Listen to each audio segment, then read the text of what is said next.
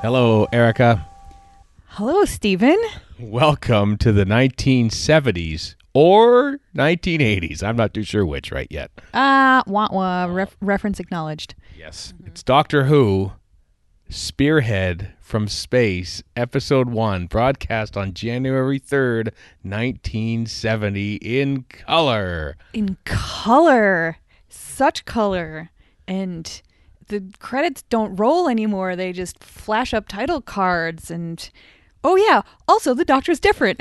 Doctor Who is different as well, and we don't see him for the longest time because we get reintroduced to Brigadier and this and everything else. It feels so different.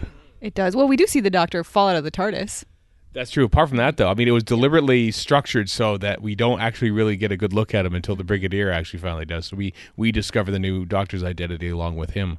Yep, that was a nice piece of writing and direction. I like that. Mm-hmm. Robert Holmes wrote this, his third story after such classics as the Crotons and the Space Pirates, of course. Both which are winners in my book. I know, but then this starts like Robert Holmes's little career of using throwaway things that become canon for years and years and years. He'll do again in like The Time Warrior and Deadly Assassin and other such stories. But here, it's the first time we see that Doctor Who has two hearts. That's right. Yeah. This is somebody's idea of a joke.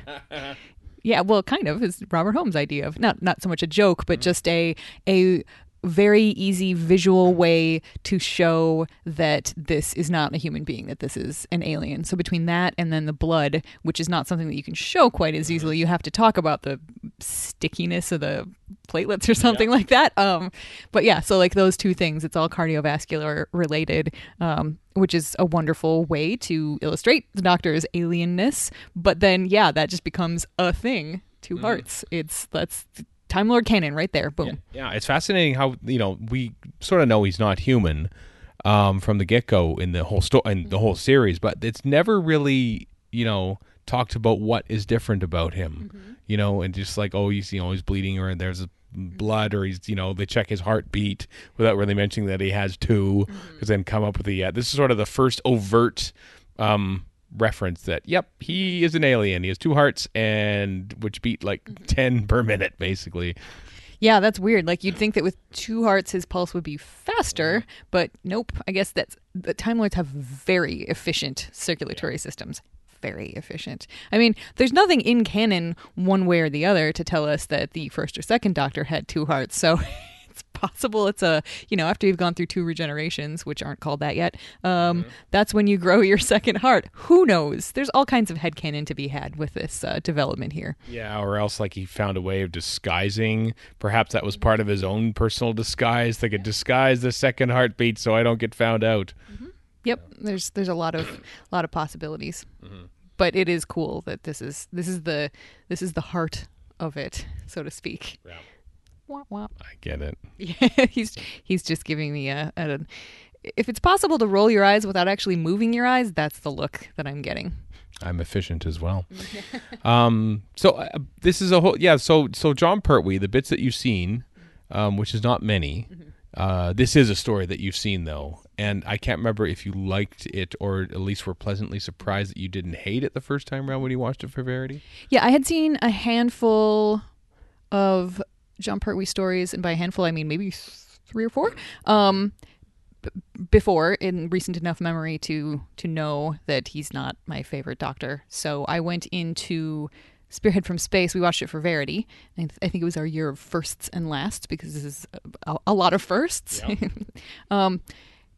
And I was pleasantly surprised because I found the Doctor, we'll get to it, but charming and warm. And certainly in this episode, you don't get a lot from him, but his body language is, to me so far, very reminiscent of the second Doctor, which I think is a nice touch. Like he's still kind of at that point where he's, learning how to use this new body. So, like, the way that he flops over with his shoes in his arms, like, these are mine. You can't have them. Like, that felt very pouty Second Doctor to me. And, his, like, I need my shoes. Like, that just, I could totally picture Patrick Troughton doing sort of those same lines. And then, of course, we find out the reason he's so upset about his shoes is because, that's the key to the TARDIS is hidden in there, which is very clever, actually.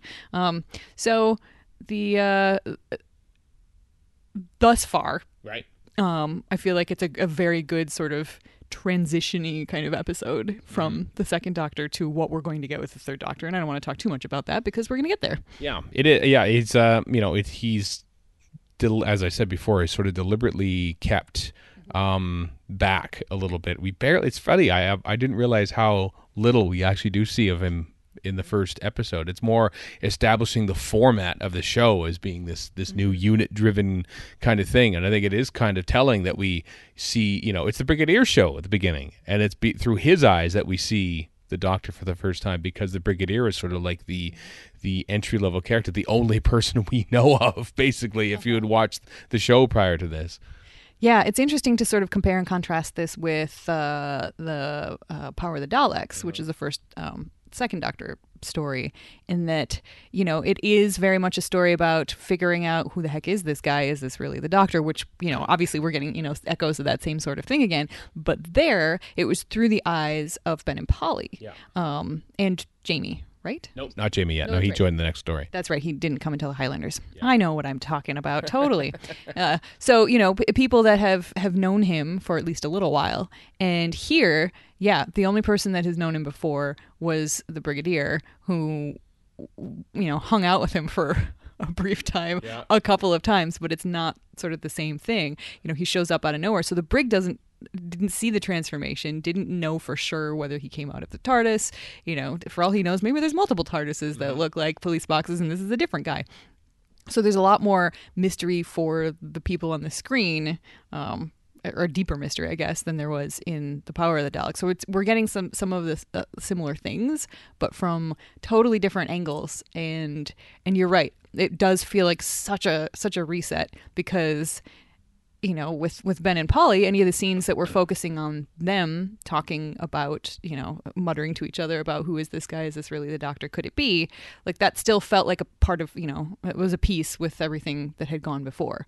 Whereas this, like, from moment one, feels like a completely different show. Like, the titles, like the credits being in color, and it feels like a very different show. The zooming of the title, Spearhead from space coming at you, whoop, like, it's like this show is it is in your face that this is not quite the same thing that we've seen before. So it's really cool that you do see the Doctor sort of falling out of the TARDIS, and that's it.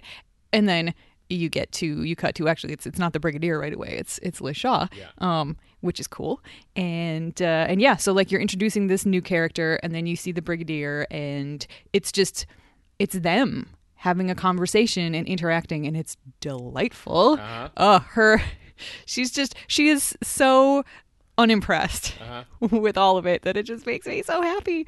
And the Brigadier is also kind of like smooth and suave in, like, sure, you don't have to believe me, because he knows what he knows, and it's just, like, that whole interplay is wonderful. And you're right, it feels like a different show, because you're completely outside of anything we've seen before. The Doctor's not involved at this point. It feels new and fresh, and it's very pretty. Yeah, this feels like, the first regeneration, as we'll call it retroactively, is, like, well, we're recasting a new Doctor basically in the middle of a run, because like it's separated by a week. The week before, Ben and Polly witnessed the Doctor change into this new person, and then the very next week, it's like, we have to deal with this now.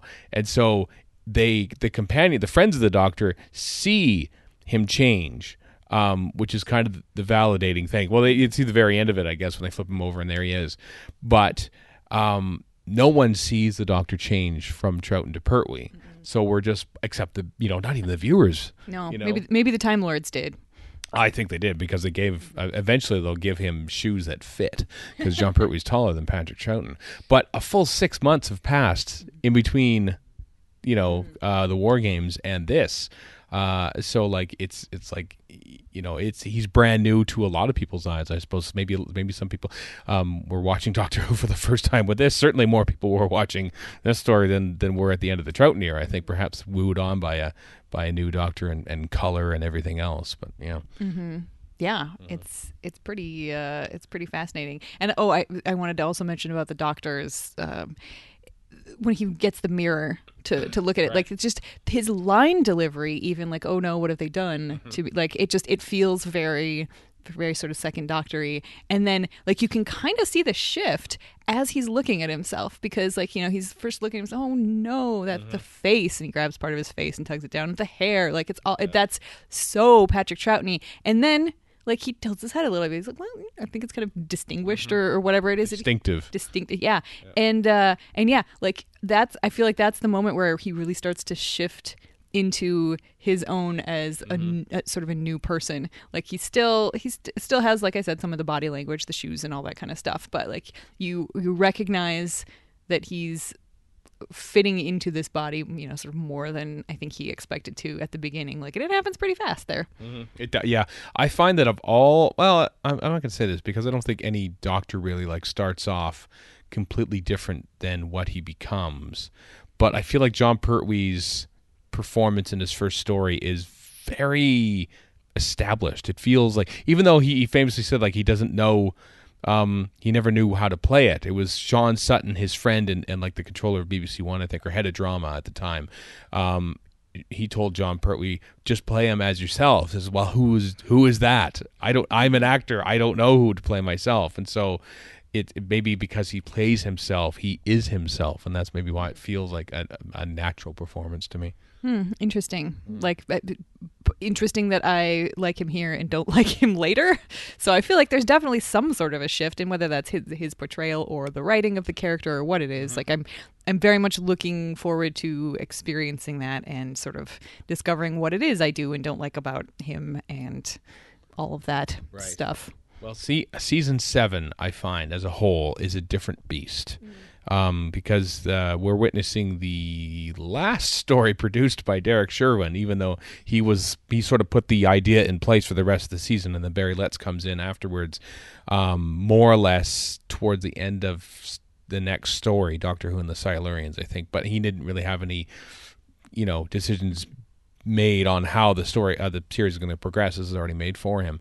So I think what Derek Sherwin had in mind, and Terrence Dix as well perhaps, was different than what followed. So as a result, I think we get a little bit more of an adult focused approach to Doctor Who, like, you know, a little more intelligent as opposed to running around in space with monsters and stuff. You can tell just by the... How dare you, sir? I know, different in their eyes anyway, but you could just tell by the approach of Liz how, nothing against Jamie or Zoe, who are there often to ask questions, and you know, sometimes and according to some writers, but Liz is just very much like an established scientist brought in from Cambridge to help out with this thing by the Brigadier. I mean, she's already an established scientist in her own right, you know. Yeah, it's very clear. The Brigadier makes it very clear that she's basically being brought in to replace the Doctor, like to not replace the Doctor, but to fill the hole that is left by the Doctor not being around all the time. You know, he's talking about all the things that she's done and like a dozen other degrees. Like you're the kind of all-rounder that we want. We used to have this guy, and then he gets this almost wistful look in his eye when he's saying like this other fellow who blah blah blah. Like look, he's looking off in the distance. Like they're just buds. I just love them so much, the Doctor and the Brigadier. So she is on a par with the Doctor to some extent as far as unit is concerned, because they went and like they looked through the country, and she was the one who was the closest in terms of what they needed, especially with this, you know, whole meteorite thing happening at this time, which of course is very mysterious and glowy and electronic sounding. Beep beep beep beep beep. Thunderbolts, I calls them. Yeah, yes. And then there, of course, is an old poacher. Yeah, got to have a poacher and a dead bunny. Poor bunny. Yep. But they're so good when you cook them with a little salt and onion. Salt and onions. Yep. Actually, that sounds really good. But yeah, so you're right. It's a different feel. Like it's clear that Zoe is as clever as the Doctor is in a lot of ways, but she's a teenager, and so is is Jamie. Like Yeah. that's the doctor traveling around with a couple of kids. This is Liz Shaw is not a kid. Nope. She is very accomplished, and it's they haven't really met yet, but clearly they're going to have a different kind of relationship than we have seen with the doctor before. Because we had Ian and Barbara with the first Doctor. That was I think maybe a little bit closer because they're the grown-ups and you do have a kid with them. Actually all of the time, because you either have Susan or Vicky, and yeah, you have more of a. It's certainly not equals because the first Doctor doesn't feel like any mere human is equal to him, but they interact with him on a level that's like they feel like they're on the same playing field as he is. They feel that, but it's the Doctor taking them off into time and space, whereas Liz Shaw is in her world and the Doctor is now there. So like she has kind of not the upper hand, but she's the one who is more familiar with her surroundings than Doctor Who is. It's her home turf as opposed to the Doctor's home turf, whereas the TARDIS is the Doctor's home turf. Yeah, it's like there's a lot of things that you can kind of point back to, and it's similar, but it's turned on its ear. It's like 90 degrees different from the way it was before. I'd say 180. Whop. I was going to just say 90. So there. Oh, that's a pretty big difference. You said it looks 90. 90 is the difference. Oh, okay. It's so. You said it looks pretty, and it does. We're watching the Blu-ray. Boy, how spoiled. I remember. So when I watched, when I was getting into Doctor Who, rather, I sort of like would watch a bit of Tom Baker. And then I stopped watching for a couple of years, and I reason that's why, because we didn't have a VCR. And so it was airing often, like when my parents were watching the television, so I didn't have any chance to watch it because it was airing on like the weekdays episodes, and then they had like a story or something on Saturday nights, but those are always airing like during Tommy Hunter or something like that. These are strange things to you, but Tommy Hunter was like a country variety show back in the day.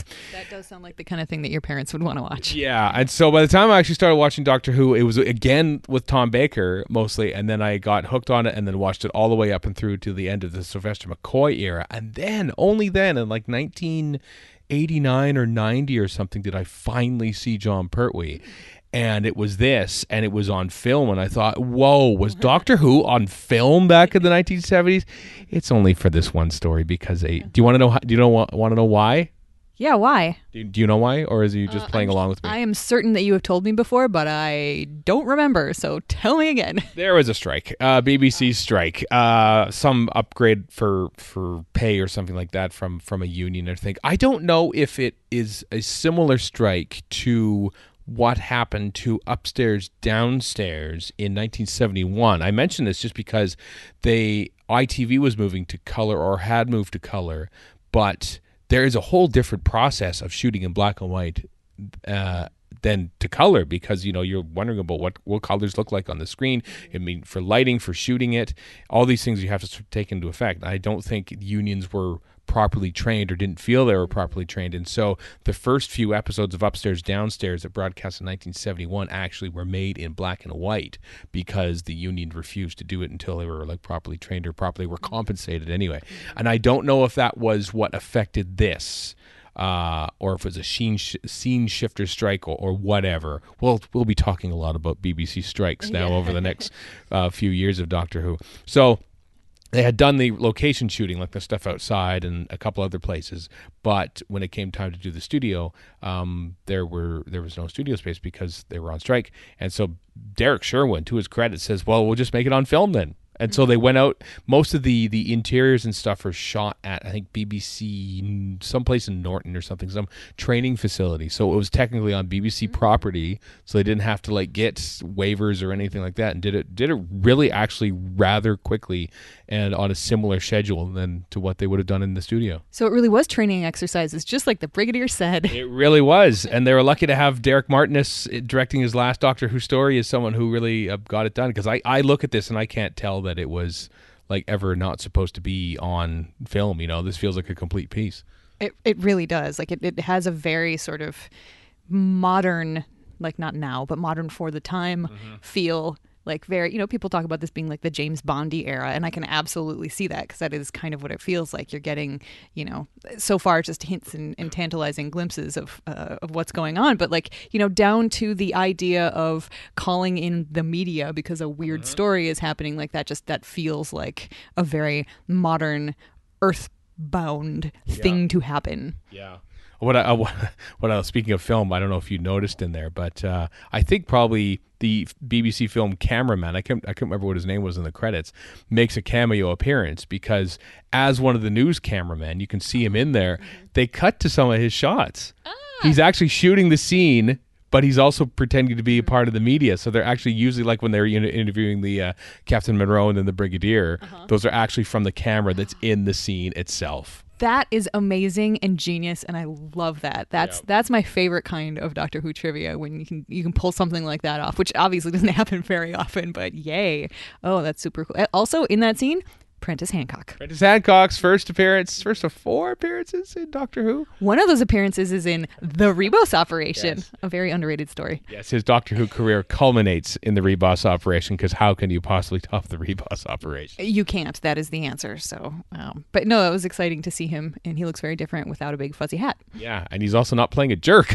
He's used to usually playing jerks in his Doctor Who career, so good for him for not doing that. Well, I mean, he might be a jerk. He doesn't have very many lines, so like he's a reporter trying to get a beat. But maybe when he goes home, he's a complete jackass to his girlfriend. Who knows?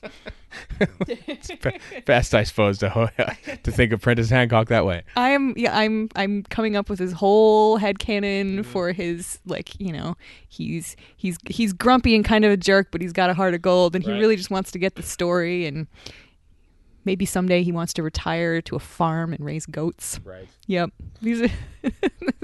Yep. This is the look on your face. You're just he literally just like turned his hands over, like, what the hell. I can't argue with him. Maybe he just want to raise goats. As a result of this thing being on film, it is the earliest surviving original broadcast master that exists in Doctor Who, because they usually made 16mm film copies for overseas sale. They think of, oh, hey, we already have it. I imagine some probably black and white copies of this exist, but it stayed in the archives the whole time. So this is the first Doctor Who story that was never missing from its original broadcast master, so to speak. How about that? What a milestone! Yeah, wow, that's a really heartbreaking milestone. Yeah, yeah, kept around because it was already on a format that we didn't have to wipe. Wow, yeah, because you can't really wipe film. That's just not a thing. No, it is not a thing. That's why. Yeah, you burn it. Well, hopefully you don't, but that's what they did. Or throw it in the bin. Yeah. Anything else about episode? I know that we've probably talked about episode 1 longer than actually episode 1, but it's the birth of a whole new era. So yeah, I feel like a lot of the talking that we did is about the change from the black and white 60s era to the color fancy 70s era, and future episodes are probably going to focus more on the story itself and what's happened on screen. So I feel like this is it's appropriate to go a little bit long. This is like not just a milestone because it's the first one that was never missing. It's a milestone in so many other ways. Yeah, and for us too, because we're watching stuff in color.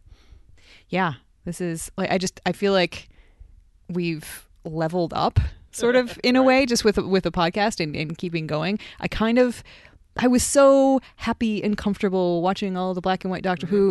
It was like a warm fuzzy blanket, and it was nice. And there were definitely stories I hadn't seen, but there was just something about it that was so familiar. And now, like at the time, I couldn't even really picture what it would be like to watch something that was so very different, and now we've come out of it, and it's exciting, but it's a little bit scary. It's like the fuzzy blanket has been taken away, and now I've been given, I don't know, a pair of pants or something like that instead, and it's also good. But no, by the way, I mean trousers for you British folks. But yeah, like oh, it's time to get out of bed and sit up and get dressed. Yeah, it says something when the fact that it's in color and not black and white is like maybe the third most shocking change in the show, from making it earthbound and making a shorter season and different doctor and all that. Yeah, it's a whole new era. I feel like this is the biggest change, even from Capaldi to Jodie Whittaker's era. What about from like McCoy to McGann to Eccleston. No, because that's 16 years. Yep, that's you know, I feel like, and I find that there's some reverence to the shows past in especially the TV movie. There's a lot of callbacks, and I think in the Eccleston season probably less so, but you can tell that they really wanted to. Whereas this back in these days, Doctor Who wasn't made by diehard fans. Doctor Who was made by whatever the BBC put in charge of it, and so. When Derek Sherwood says, "Oh, let's just completely change absolutely everything," can you imagine? I mean, it's kind of like when Jodie Whittaker's Doctor debuted. It says, "Oh, there's standalone stories and there's no returning monsters," and people say, "What are they doing?" Well, here we go. How about this? It's in color now. It's now set on Earth. The Doctor doesn't even travel in his TARDIS anymore. There are no returning monsters. There's a military organization working with. Can you imagine if this change happened now? What fandom would be like? Yeah, I can, and it's ugly. Right. Yep. There's there are some corners of fandom that would not take well to that. So yeah, you're right. You're right. This is ginormous. It's huge, pretty big. It shows that Doctor Who's format can do whatever it wants by not going out into the stars anymore, or at least for a little bit anyway. Mm-hmm. Yeah. Yep. Wow. I'm very excited by it. I quite enjoyed watching episode 1, and I'm looking forward to hearing your reactions to all the John Pertwee stories that you haven't seen yet.